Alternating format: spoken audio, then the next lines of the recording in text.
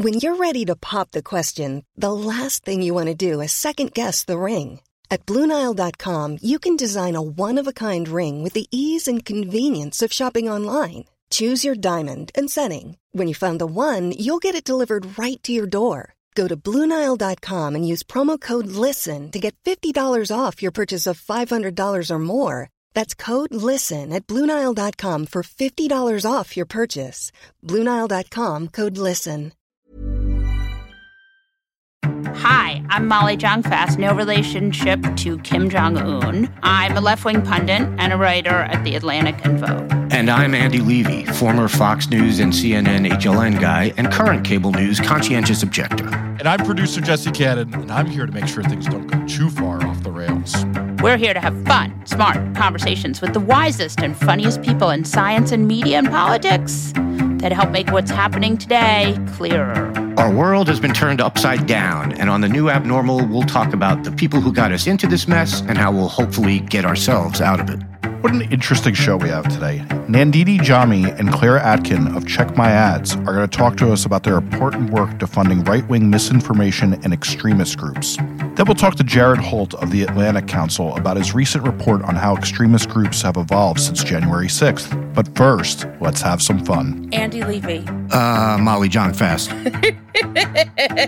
Today, we must talk about America's most unctuous senator, Lion Ted. Yeah, that was an easy call. His mistake this last week was that he was mildly little bit nice about the Capitol Police, whose job it is to protect him and his fellow congresspeople and senators. And so to make up for his being moderately nice to these people who've risked their lives and some who have died, he had to go on Tucker Carlson's White Power Hour and mea culpa. Discuss. It was like watching the GIMP scene in Pulp Fiction. If it were ever possible for me to feel sorry for Ted Cruz, this would have been the moment, and I didn't. I didn't in the least bit feel sorry for him, but my God, it was, I don't think I've ever seen. And then he tweeted out a link to the segment. Oh, no, he did not. He did. Yeah, Ted Cruz tweeted out a link to the segment where he gets completely eviscerated and neutered by Tucker Carlson. But here's the thing about Ted Cruz. Why is he so pathetic? It's a good question because up until 2016, nobody liked him, but he wasn't like this. He just was annoying. And then suddenly he became a total submissive. And he's just, whether it's Trump, it started with Trump making fun of his wife and then Ted, supporting Trump. And then it's just gone down that path. I guess he found out he likes it. And I'm not here to kink shame. Like, it's a legitimate lifestyle.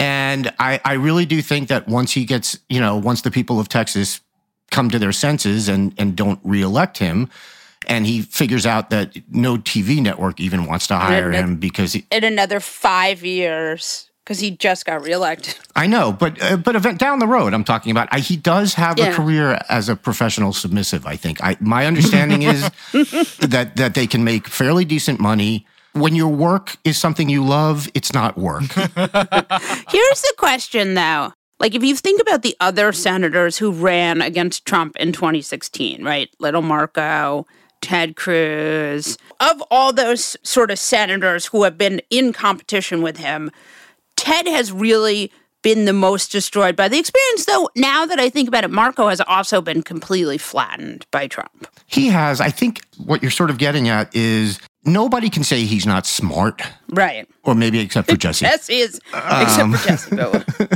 The compliment I would always pay Ted Cruz is that he's the best debater the Republicans have. Like, he's actually, like, if you're just doing debate club skills, he's, like, got the best skills. Right. Yeah, but high school debaters are the worst people in the world. It's like Ben Shapiro.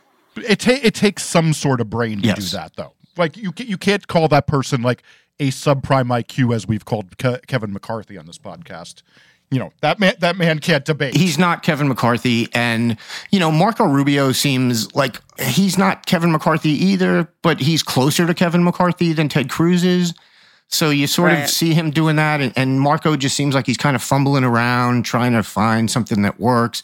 Whereas Ted is just like, he has made a calculated decision to be this person. Yeah. And that's what makes it worse than, some of these other people. Like McCarthy, he's just like, yeah, okay, sure, I'll go along. Trump, okay. Right. But, Cruz is like, he has definitely made this, he has figured out this calculated position that this is what he needs to do to win, and he's comfortable doing that. And that's what makes it even worse and I guess even funnier when you see him debase himself. But what's interesting about Ted Cruz, which I think is worth going into for a minute, is that he has some of the worst political instincts of anyone in the entire world.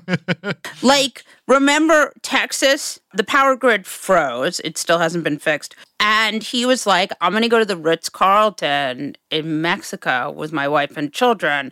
And, like, they're in the airport.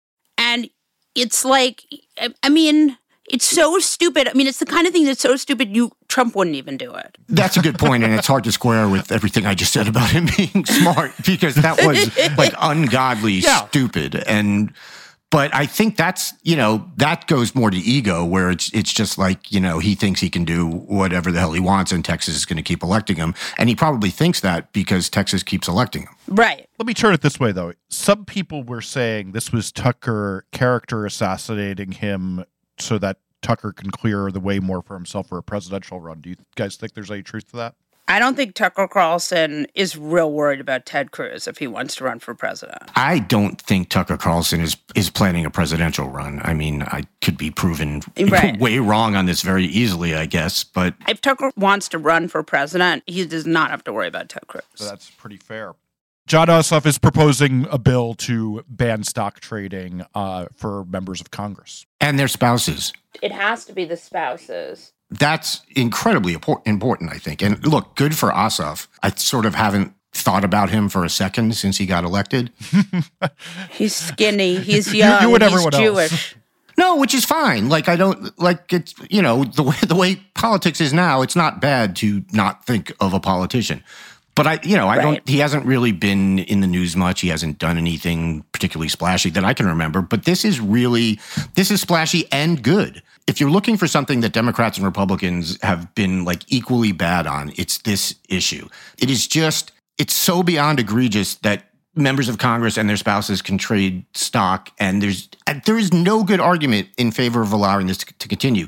But what Pelosi said a couple weeks ago, or whenever it was, she said that it's a free market economy, so it would be wrong to prevent spouses from participating in that free market economy. Free market economy. I got to say, this was very welcome news to her husband, who recently purchased millions of dollars in options of Alphabet, which owns Google. It's a parent company of Google, which, never testifies on the Hill and is never the subject of legislation. So no conflict of interest there whatsoever. It's just the whole thing is insane, and good for Ossoff for trying to. I don't think he's going to succeed. Right. But I wish he would. No, I wish he would too. He said he's waiting for a Republican co-sponsor to bring the bill to the floor, and that means I don't even think he's going to make it to the floor at that point. Can you imagine the Republican co-sponsor? Who will it be? Will it be Mitt Romney, millionaire many times over, or perhaps it will be, it's going to be Ron Johnson, Russia Ron Johnson. Yeah. As if he can ban vaccines in the bill, then maybe Ron Johnson will be interested in it. The Republican Senate, we have so many legislations that are sitting basically on the desk of Chuck Schumer, who is not married to Sonia Sotomayor, for those of you who read Tiger Beat on the Potomac. And you have so much legislation that's just waiting for 10 sane Republican senators. And then you look at these 50 Republican senators, you can't think of 10 sane. You could maybe think of 3 who might, on the right day, not be completely batshit. Yeah, and in this case, I don't know how many Democratic senators Ossoff's going to get on this one. No. You know, I mean, so Right. He can't get Congress to co-sponsor it with him, but I think the squad is pretty much like it. And, well, actually, Bernie, I bet you, will co-sponsor it with him. That's why they're there. right. But I did look. Even if it doesn't make it to the floor, even if it fails, I think it's good that he put this out there and let people see that. Just hammer it home that this couldn't even get a vote or whatever. Good for him. Yeah, agreed. The other reason this is important, though, is like while you'll never be able to get rid of both sidesism, having at least one side fight for this and having some people be honest does help the discourse a bit, I think. Absolutely. Absolutely. And again, it's like this, Democrats have not been good on this issue, as we see from Speaker Pelosi. So it's nice to get a Democrat out there saying this. So at least there's one. And maybe more, even if it's not enough to pass, at least I agree. Like, get it out there. The Democrats should be the party of banning stock trading for members of Congress and spouses. And it's awful that they're not. It feels like the understatement of the year. I totally agree. Yeah. Molly, you retweeted this very smart Amanda Littman quote. Right, which was from a piece in the Times. Yes, about how Democrats should be spending their money. So Amanda Littman is the creator of something called Run for Something, and she's actually been on this podcast now twice. She's an activist and very, very smart. And one of the things she always says, so this is not something new, is that Democratic donors like to give to things that are flashy and not necessarily things that are, the sort of boring kind of meat and potatoes of legislation, but they're actually the most important thing. And so in this article, it talks about how one terrifying bathtub meth making political pundit, obviously he doesn't make meth, Steve Bannon, has been working on encouraging people. He has this wildly successful podcast called The War Room, which has been, the New York Times also had an article about this, has the sort of highest rate of disinformation. And after the election, spent the 3 months between the election and January 6th spreading lies about the election. Steve Bannon has been working the school boards. He's really gotten down to the grassroots stuff, which is the stuff that Democrats should be focusing on, but they don't want to. They want to give money to flashy stuff. And that was the quote. And she's right. Yeah, she's absolutely right. I mean, the school board stuff is insanely scary. Ben Collins has been writing about this stuff, too. If you're online, at least if you're on Twitter, you see it a lot, where it's, in all these little areas. I say little because it's a school. I don't mean unimportant or anything like that. It's just because it's a school board. So it's a small community. As Trump would say, we're seeing this more and more. Many people are talking about it. Many people are going to school boards and they're pushing, QAnon stuff and even stuff that's, doesn't quite reach to that level of insanity, but stuff about curriculums. Book banning. Curricula, if I were going to be grammatically correct. Was my Latin. Curricula. Yes, like you said, book banning and, all these methods to get teachers in trouble if a parent reports something, again, all modeled on the lovely Texas abortion law that encourages people SBA. To turn other people in. And it's frightening because this Bannon is, for all his other things, this is a good strategy. Going local is a very good strategy.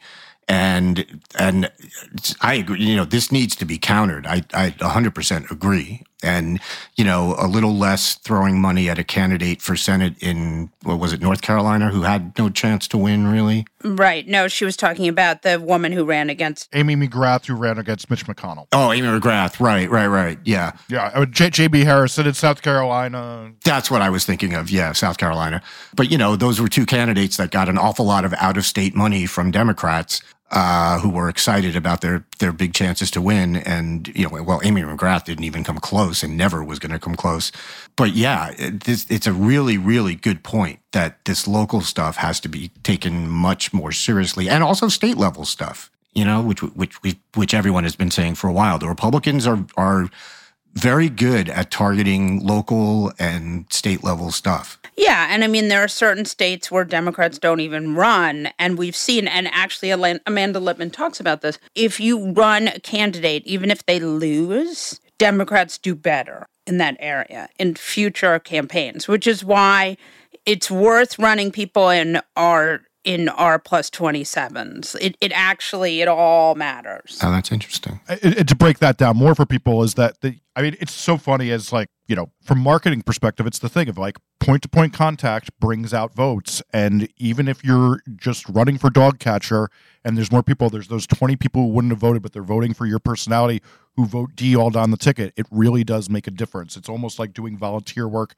as a candidate. Yeah. Yeah, it does. It actually really works. So, Democratic donors, they got very excited about Trump, but, Trumpism is more than Trump, as we all know. Yes. So with that, we should change the subject to that sore spot and talk about all the fun stuff that's happening around January 6th.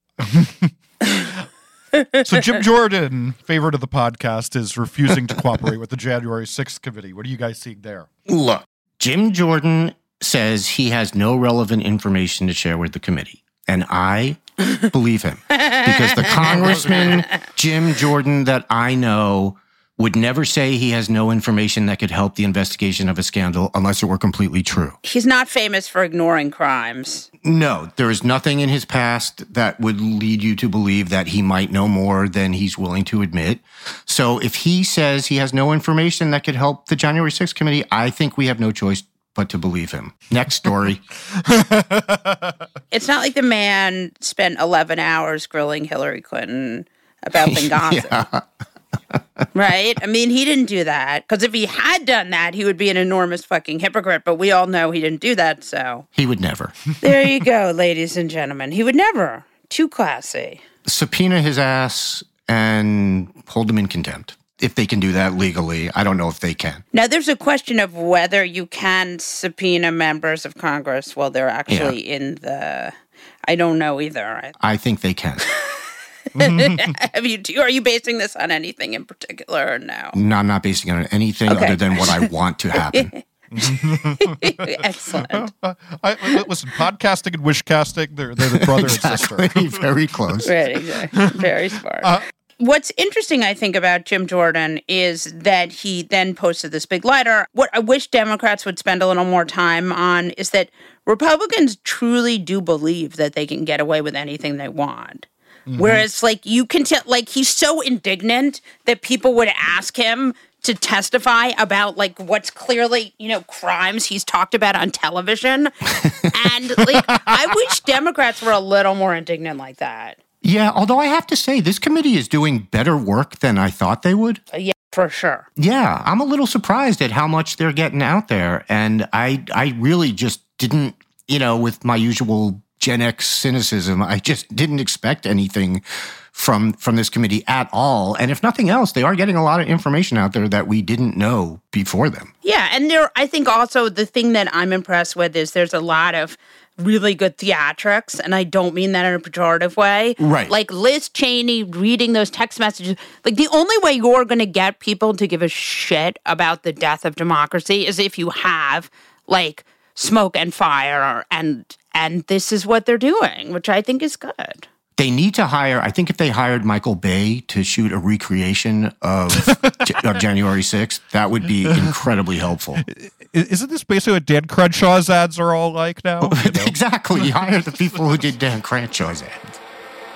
Hey folks, if you haven't heard, every single week we do a special bonus episode for Beast Inside, the Daily Beast membership program. Sometimes we interview senators like Cory Booker, or the folks who explain what's happening behind the scenes in media, like Jim Acosta or Soledad O'Brien. Sometimes we just have fun and talk to our favorite comedians and actors like Busy Phillips or Billy Eichner. And sometimes we just have friends around to analyze what's happening in the news. You can get all of our episodes in your favorite podcast app of choice by becoming a Beast Inside member, where you'll support the Beast's fearless journalism, as well as getting full access to podcasts and articles. To become a member, head to newabnormal.thedailybeast.com. That's newabnormal.thedailybeast.com.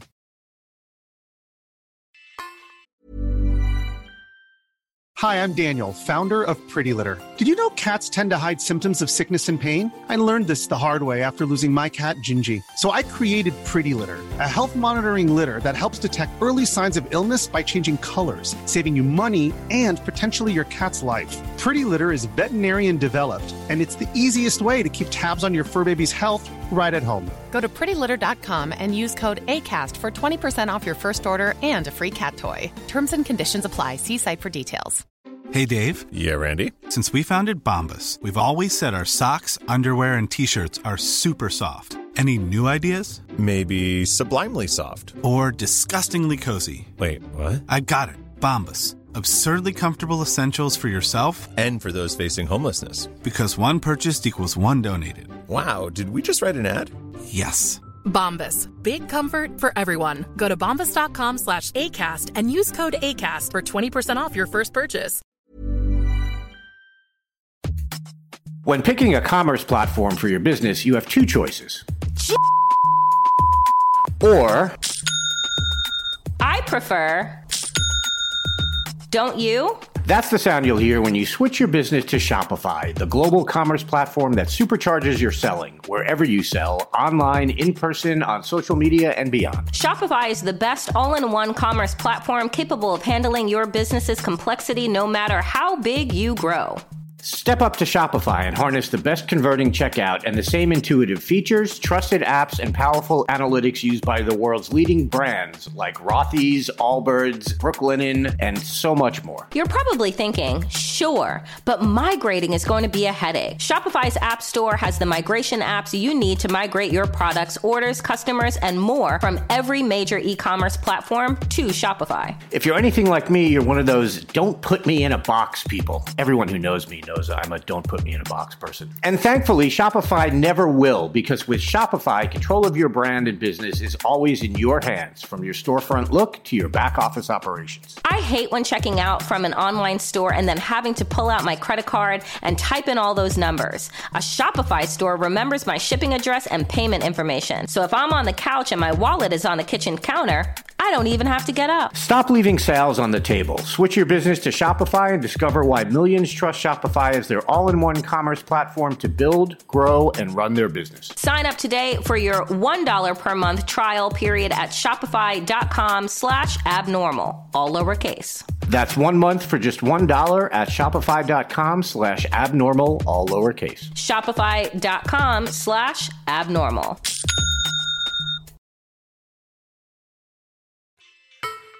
Nandini Jami and Claire Atkin are the founders of Check My Ads. Welcome to the New Abnormal, Nandini. Hi. And welcome to the New Abnormal, Claire. Hi. So how did you two find each other? So Twitter.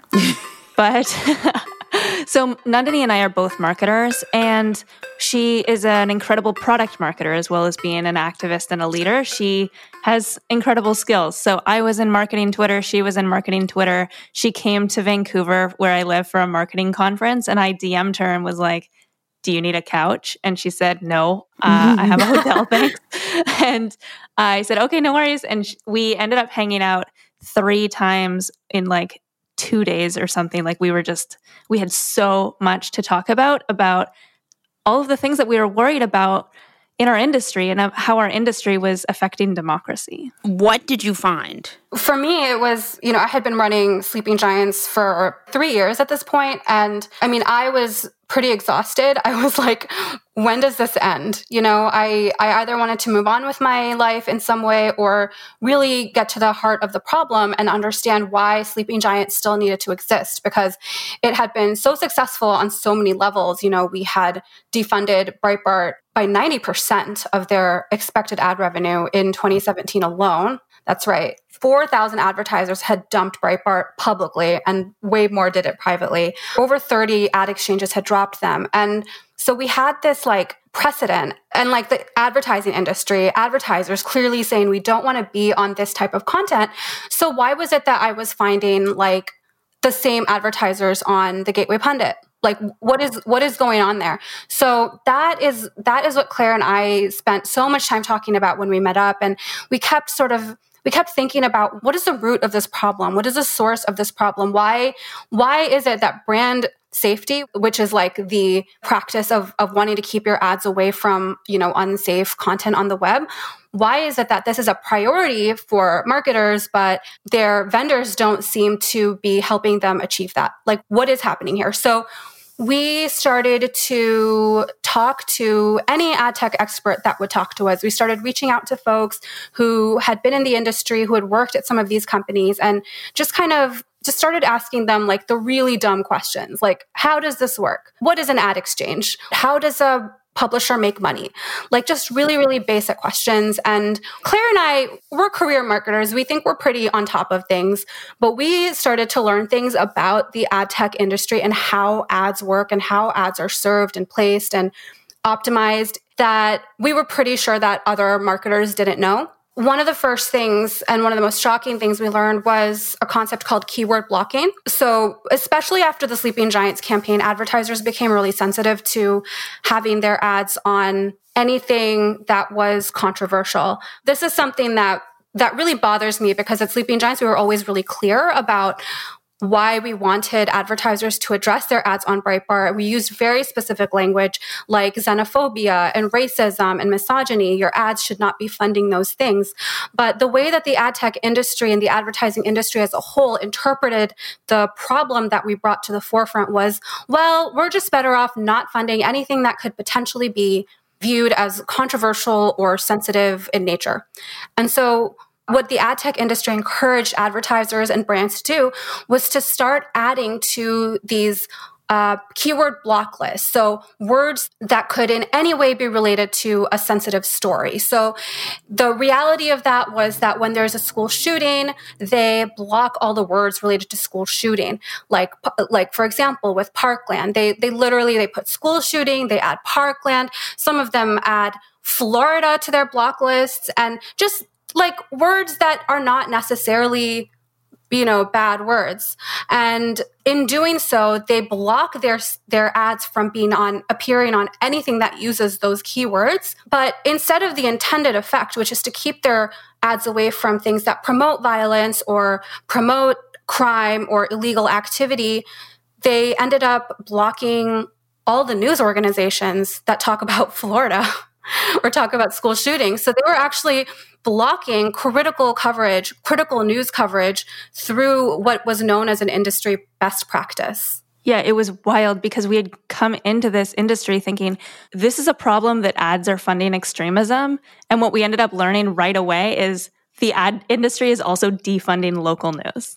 Oh, interesting. Can you explain that a little bit more? Yeah, so these keyword block lists that Nandini just explained, they're being used to stay away from what advertising agencies or companies are calling like sensitive social issues. So they're so terrified of being anywhere near anything that is like bad news that now they're just blocking the news. And it started because they didn't want to be on extremism, but we don't have the technology to identify and avoid extremism or racist dog whistles or xenophobia. It just doesn't exist. I mean, you need a human to do that. You can't do that with algorithms. So instead, they were like, I know, anytime the word hate comes up, we're going to block it. And of course, that's like totally illogical.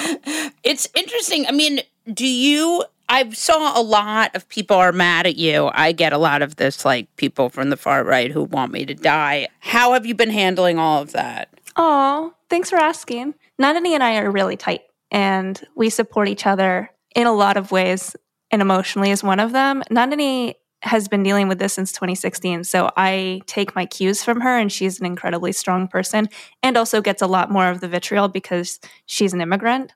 And I mean, we also talk to lawyers and when we need to, law enforcement. And we take our personal security very seriously. Yeah. So the Bongino report, they have all these sites. Like, I mean, I remember when I went to CPAC, it's like they have MAGA News 123, right? All these like fake sites that do this kind of bundled advertising, right? Can you explain how that works? Sure. So Bongino has two main outlets, Bongino.com and BonginoReport.com. And basically they operate just like Breitbart did in 2016. They submitted their website to various ad exchanges. They were accepted. These ad exchanges have inventory guidelines and supply policies and a so-called stringent and careful acceptance process and all that, but clearly not, because a lot of these ad exchanges allowed Bongino into their inventory. And once they're in there, they get access to thousands and thousands of advertisers. So this is not just, this is definitely on Google for sure. Google is the biggest ad exchange, and Google is, I would say, the worst of all the bad actors, as well as the biggest. But there's companies that you've never heard of that are also ad exchanges that also, they're doing the same thing as Google. They've invited Bongino into their inventory, and they make payouts to not Bongino directly, but they do it through a middleman. And so it's not immediately clear to the average sort of person how Bongino makes money. But from our research, we're able to say, for sure that Bongino has a middleman, an intermediary, so to speak, who does and manages like all the advertising relationships and payouts and optimization and all that stuff. Basically, that their job is to maximize revenue for Bongino.com, and they handle the relationship with the ad exchanges. What is the new product? There are a handful of companies in America who are relatively unknown, who make hundreds of millions of dollars a year. We largely categorize them as ad exchanges. So basically they traffic in ads, like literally the creative, and money to pay publishers when the ad shows up on their ad space on their website, and data. These ad exchanges traffic, they're like the ushers, or I think of them as like the traffic controls with the baton at the airport, those guys and girls with those long lightsaber tools. Those people, those ad exchanges, they're the ones who are trafficking $400 billion. They are making or breaking our media sphere. It is imperative that we pay attention to what they do. And that's what we do at Check My Ads. We uncover the relationship between these ad exchanges and the publishers who they are funding. So the publishers that are the most extreme. These people, they're making our world more violent. They're making our world more hateful. And we think it's important to uncover the relationship between the people who send them money and violence. Yeah, I will just add that that's not their money. That's advertiser money. That's small business, mom and pop money. That's your Italian restaurant down the street advertising on Bongino.com. Because when you start up an ad campaign, the average person, even the average marketer, doesn't have a disinformation team to help them figure out what the bad sites are. So it's on these ad exchanges to ensure that this inventory never ends up in, these publishers never end up in their inventory. I want to point out that when Google last year, it's 2022 now, when Google dropped the Gateway Pundit at the end of last year, in the fall of last year, that represented $1.1 million of revenue to the Gateway Pundit. Yeah, and I think this is also money that could be supporting local news. That's exactly right. The money was never supposed to end up with Gateway Pundit. Gateway Pundit was clearly in violation of their publisher policies.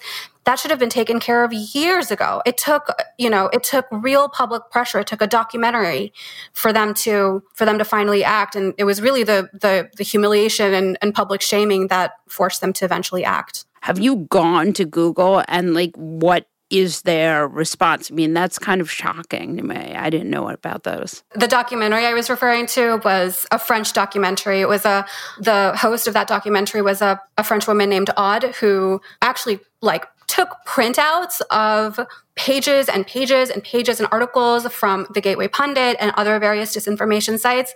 And somehow she got a Google spokesperson for an on-camera interview, and had this very adorable yellow binder full of disinformation, basically. And so first she asked the Google representative, how do you handle disinformation? You guys are one of the biggest monetizers of disinformation. Why haven't you addressed the Gateway Pundit yet? And he said, well, I got to go and, we got to go check it out. We need some time to look into whatever you're talking about. And she's like, well, I have this binder here full of articles for you. And it's full of COVID disinformation and, vaccine bullshit and this and that. And this man's the blood drained from his face when he saw that, because there is no answer. And he freaked out. His voice went up 2 octaves, and his handler ended the interview. I mean, that is the level of public shaming it takes. And so Google dropped the Gateway Pundit. I think it was just 2 days before this documentary was set to air. And it aired in France, of all places. But that is what it takes. Nandini, you have contacted Google too. I have. Yeah, I think we should talk about that. Like, you've been badgering them for years. Yeah, it was last year. This time, in the months leading up to the January 6th insurrection, there was a website called mymilitia.com that myself and there's a website called mymilitia.com. We should laugh, but it's so dark and dystopian that I know. We gotta laugh. It's so obvious. And I tweeted at Google a bunch of times. I think I reached out to their ads liaison. Like, I did everything I could to put it on the record. mymilitia.com, they're organizing for some kind of a rally or something on January 6th. This is extremely dangerous stuff. No movement on that. I went back after, January 6th to check on those ads. They had disappeared. Oh, interesting. It was after the fact. And I keep going back to them. I keep being public I keep this conversation in public as much as possible. Google has a person whose job it is to deal with the public. The Twitter handle is Ads Liaison. And I tweeted at Ads Liaison about another website called Revolver News. That's Darren Beatty's website. And that's my last big win with Google. They did demonetize that. But really, it's like, I don't know what goes on internally. I've never really had a conversation with anyone there. It's really like pulling teeth. And I think there's just a ton of internal politics out there that I'm not privy to. So the only thing that we can control is the pressure that we put on them. I think it's important to say, like, yes, the ads disappeared from My Militia, but they are still funding the people who make the most money off of the insurrection. And that's what our most recent campaign is about, is to literally pressure all these ad exchanges, including Google, to stop funding people who incited real-world violence. Like who? Dan Bongino, Charlie Kirk, Tucker Carlson, Glenn Beck and his program The Blaze, Steve Bannon, of course, and his program War Room, and Tim Pool, who is a popular YouTuber who incited the insurrection and who has spouted, all of them have spouted lies about election disinformation and Stop the Steal and The Big Lie. And they're making millions off of these ad exchanges and these ad dollars that were never meant for them. And it's also money that could go to local news, and local news could actually make democracy stronger as opposed to destroying democracy. That's right. We don't know how much money these folks have made through these ad exchanges. We can only take a guess. Steve Bannon himself in 2018, in June 2018, he still didn't know who we were.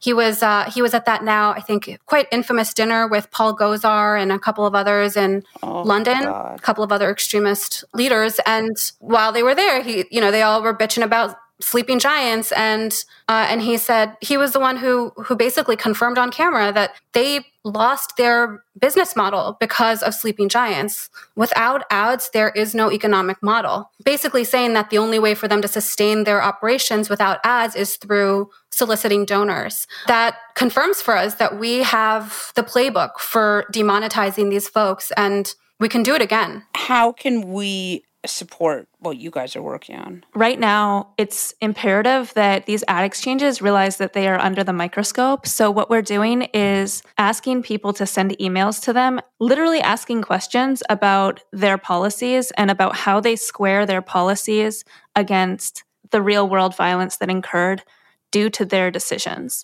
And at checkmyads.org/J6, you can see we have a page, like a fundraising page set up, but under the updates tab, even if you don't want to donate, and we support anyone who doesn't have the funds or the inclination, but who can send emails, that is the most powerful thing that you can do right now to defund the insurrectionists. We know it works. We know they hate public pressure. We know they hate being in the limelight. So let's put them there. Let's shine sunlight where there isn't any. That's great. Thank you so much for joining us, you guys. Thank you so much, Molly. Thank you, Molly. Jared Holt is a resident fellow at Digital Forensic Research Lab and the Atlantic Council, who researches domestic terrorism. Welcome to the new abnormal, Jared Holt. Hey, thanks for having me. You have a very big piece out. Can you talk a little bit about how you decided to get to this piece? Yeah, so it's a big 40-something page report that I published with the Atlantic Council, and it is essentially a year in review on domestic extremism. And the reason I wrote this report is because sometimes I, get the feeling as somebody who works on this all the time that whenever we have a major kind of graphic tragedy like January 6th was, a lot of the discussion, and rightfully so, kind of revolves around that tragedy and establishing facts and the narratives of what happened then. But extremism is a moving target. And my hope with writing this report was to, kind of get up to speed with exactly what's happened in the year since January 6th and where things stand. And things have gotten much, much better, and we don't need to worry anymore, right? Yeah, it's all better. It's all done. Everybody downloaded the Hamilton soundtrack, and we're good. Kente cloth for everyone. What? I'm sorry. I had to do it. It's welcome. We're lucky we all didn't die of cringe today. Yeah, no. Yeah, well, there's still time. Well, things did not get better. They changed. So there has been a lot of admirable accountability work between the DOJ investigating, the House committee investigating. Those are two very different investigations. One's criminal, one is exploring legislative outcomes. And additionally, I tend to think, as somebody who's done this for a while, that the way that we understand what's going on and, and our kind of vocabulary for talking about it has improved vastly over the years. So all of that has been good. But as far as the state of play goes, after January 6th, a lot of these groups, extremist groups, and then also the kind of run-of-the-mill Trump supporters who believed a lot of the same stuff and ran into the Capitol with them, they went home thinking they had done something really amazing. But then arrests started piling up, social media companies started acting, and it quickly turned into paranoia. And there was actually a bit of a freeze. There were a few events here and there, but for the most part, like extremist movement leaders were telling their supporters explicitly, hey, don't do anything, just lay low, let's see if this blows over. And it was a little bit of a PR crisis, and the rest of the year was spent by these extremist movements kind of adapting strategy, adapting messaging, and doing the best they could to kind of adapt and resurface. And by the middle of 2021, a lot of them had been able to kind of resurface in their own way. Jared, so I have a question I feel like you're the most qualified to answer of this. Is there was a million tweets as the arrest started that this will cripple every extremist group for years to come and that they're never going to recover from this. It seems like this report does not agree with that. No, I don't agree with that at all. After Unite the Right in Charlottesville in 2017, that neo-Nazi rally that left police officers injured and Heather Heyer murdered in the street, people said kind of the same thing. But it's not as if white supremacy has gone away. The leadership of that movement shuffled a bit. Things don't look the same. And I guess that's kind of the same point that I'm making with this report is like, sure, there was some damage. Groups like the Oath Keepers don't exist the same way that they did prior to the attack. The Proud Boys don't exist the same way prior to the attack. But the group didn't go like none of these groups or movements really went away. They were battered by the attack, but they weren't broken by it. Do you think they got sort of more sophisticated on the way that they communicated with each other? I don't know if sophisticated is the word I would use, but it has changed a bit. There's kind of been two big things happening in extremism in the last year. And one of them has to do with the ideology. The ideology, thanks to the help of elected officials and media figures in conservative influential spaces like Matt Gaetz, Marjorie Taylor Greene. In media, you've got Tucker Carlson. On social media, you've got a whole host of people with hundreds of thousands, if not millions of followers helping this effort, kind of pulling stuff that even a decade ago would embarrass the living shit out of like a Republican politician for being associated with it, kind of clawing that into the mainstream. Maybe the best example of that is January 6th historical revisionism, advancing these conspiracy theories that what happened that day was this, FBI orchestrated plot or something like that. So that's been happening on one end. And then kind of the flip side of that has to do with the actual organizing. So there hasn't really been an appetite to return to DC or to try to, take these more anger-filled or hate-filled causes and jam them all together into these massive rallies. Instead, it's kind of dispersing at the instruction of many of the, kind of influential like thought leaders or organizers in far-right movements to go down into state, regional, and even local levels sometimes. And that's enabled them, to avoid the same kind of scrutiny they would get from doing this on a national scale. And we can see like exactly what they're afraid of for example, in September 18, when they did the Justice for J6 rally, and it was like 30 people and like 500 members of the press there. That kind of scrutiny, that kind of attention isn't something they need right now. And then, so they avoid some scrutiny in that respect, but also sometimes these local venues can be a more efficient way for them to accomplish what they're trying to do. And people like Steve Bannon have been very explicit in, telling their followers that, if you run for a position in your local Republican Party or your school board or something, it doesn't really take that much to get elected. And if enough people do that, you can kind of deal out death by a million paper cuts to a system that they think ultimately failed to, prevent Trump from losing an election that he lost, if that makes sense. Yeah, it seems like I just saw this piece from the New York Times yesterday about disinformation coming from podcasts. And the War Room, Steve Bannon's podcast, was like the largest spreader of disinformation. Yeah, it's. I feel like people don't really realize how many people listen to that show. It wasn't always like that, but especially in the last year, his listenership has seemed to have grown a whole lot. And I think maybe more importantly is like, A, the audience is growing, but B, Bannon has these pre-existing connections in the Republican Party. So the ideas that are being espoused on his show, if not directly face-to-face because they're a guest on the show, but even indirectly through the distribution, is reaching members of Congress and lawmakers, policymakers, and that is also like its own huge danger to get elected officials who, swear to uphold democracy being inundated with these ideas and these pressures to do the opposite. And it strikes me one of the largest people with the largest platforms, larger than Tucker Carlson even, is Joe Rogan, who has sort of dipped his toe in a lot of this stuff too. Yeah, his show is huge. I mean, there's this mass delusion, paranoia thing. It's like I'm probably botching the last word. But right. No, but he had a psychiatrist on where he was a anti-vax.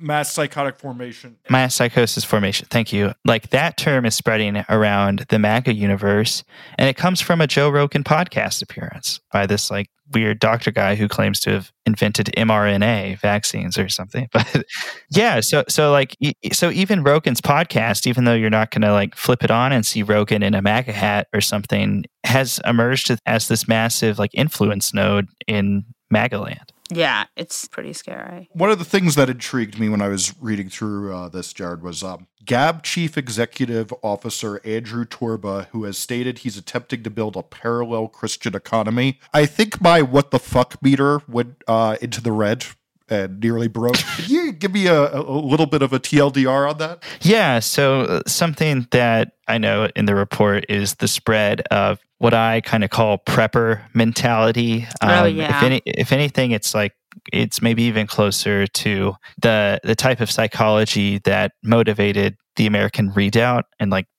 2000, what was that, 11, 12, something like that, where life straws and just this idea that like if you're white and Christian and have these right-wing views that society eventually is coming for you, and you need to prepare yourself in some way, whether that is buying food buckets from Tim Pool or like supplements from Alex Jones, and sort of the translation into the digital space we're seeing of that philosophy is sort of what Andrew Torba here is giving voice to, which is, coming up with, if you're white, Christian, conservative, big tech has it out for you. So maybe you won't need it today, but for now we need to build payment processors and web platforms and browsers and video services and chat rooms and stuff that we own that can exist as a backup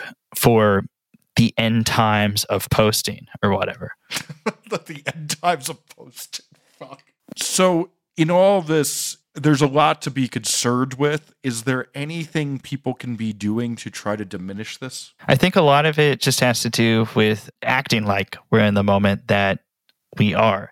If you believe that there is a threat to democracy, you should fucking do something about it. I don't know. And this problem, January 6th was a symptom of a problem that's been brewing for a long time and is continuing to brew to this day. It was a violent expression of a broader societal sickness. Because it's gone untreated in a meaningful way for so long, it's unfortunately become this kind of whole of society problem.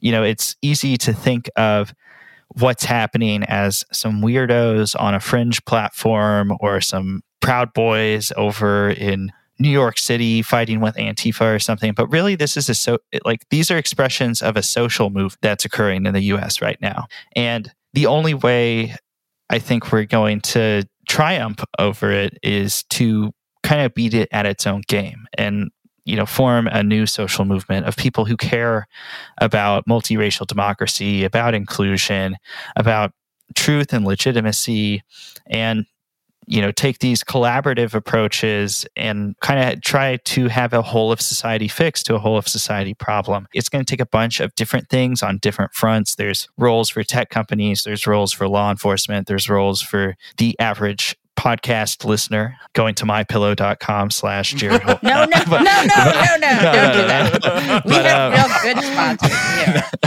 None of that. But there's roles for everybody to do. Even if it's just, if you hear the chuds are going to be at the school board, just showing up and being the person that says, fuck you, you don't represent this community, is doing something. The important thing is just to do something. And not everything is going to work. There is no silver bullet here. But if all of us try, there's more of us than there are of them. Right. That's a really good point. I'm very hopeful. Thank you, Jared. Thank you for being hopeful. Jesse and I we have to be more hopeful like that. That's good. Have you tried getting a small dog? Yes. Tell me more about these dogs. What's crazier than QAnon? More outlandish than Pizzagate? And scarier than a Mexican getaway with Ted Cruz? The answer is what the American right wing has planned next. Be one of the first to listen to Fever Dreams, the new podcast from the Daily Beast tracking the conspiracy slingers, orange acolytes, and straight-up grifters pushing to retake power. Every Wednesday, hosts Swin Subasang and Will Summer check in on the movement of the radical right. Head to thedailybeast.com/podcasts or your favorite podcast player to catch the first episode and get subscribed. That's Fever Dreams, which you can subscribe to wherever you get your podcasts. I'm Molly Jongfast. Who is your fuck that guy today? My fuck that guy is the newly anointed permanent host of the 7 p.m. weekday show on Fox News, Jesse Waters. And if there were ever an example of failing up in this country, it would be Jesse Waters, who I don't say this lightly because it's a big pool of people who would be up for this, but he is the dumbest person on cable news. All of cable news? Would Entertainment Tonight be in that category? Like QVC? Chris Cillizza? I'm talking about the big three. No, I'm including Cillizza in this. And that, again, like I said, it's a bold statement considering the competition. I think he's just straight up the dumbest person on cable news. And now he has his own primetime show on the #1 rated cable news network in the world. And so congratulations and fuck that guy to Jesse Waters. It's interesting, too, because he's picking up a spot that at one time was actually news. Yeah, and it's just further, proof of the devolution of Fox News into, whatever the hell it's becoming. And I mean, at one point, look, they could have legitimately said between Shep Smith and Brett Baer, and you had, Martha McCallum at 7 and whatever, that there were some hours of the day that were, good, or at least not bad. And now it's just, Jesse Waters and Laura Ingraham and whoever else. And it's just, yeah, it sucks. Tucker Carlson all the way down. Fuck that guy. Do you want to know who my fuck that guy is? Molly, I was just going to ask who your fuck that guy is. He owns a ostrich skin jacket. That narrows it down to 14 people I know. He was ultimately allowed to keep his $15,000 ostrich jacket, though he had to turn over multiple properties in New York. Okay, I'm down to 6 people I know. Paul Manafort. Oh, perhaps you've heard of him. That's a wig, right? I'm not getting into honestly don't know. That's a piece. He has a book coming out. It is called Political Prisoner. Persecuted, prosecuted, but not silenced. Go off, King. Go off. Go off. That's right. Through the course of his 2 trials, it was revealed how Manafort was able to live a lavish lifestyle. A federal judge ordered him to pay $24.8 million in restitution. He was Donald Trump's campaign manager in 2016, yet another member of Trump world who went to jail, but he did get pardoned by Donald Trump. I don't think it's a piece. Trump's pardon of Manafort came in December 2020, amid other pardons for political operative Roger Stone, Charles Kushner. That was one of the better ones. Yeah. So during Pardon Gate, he pardoned Paul Manafort, and now Paul Manafort is settling the score with his his book, Political Prisoner. On that note, we'll wrap this episode of The New Abnormal from the Daily Beast. In future episodes, we'll be talking to smart folks from the Daily Beast and beyond, from media, culture, politics, and science, who will help us understand what's happening to our country and the world. We hope you'll subscribe to us on your favorite podcast app and share the show on social media. Thanks so much for listening, and we'll see you again on the next episode.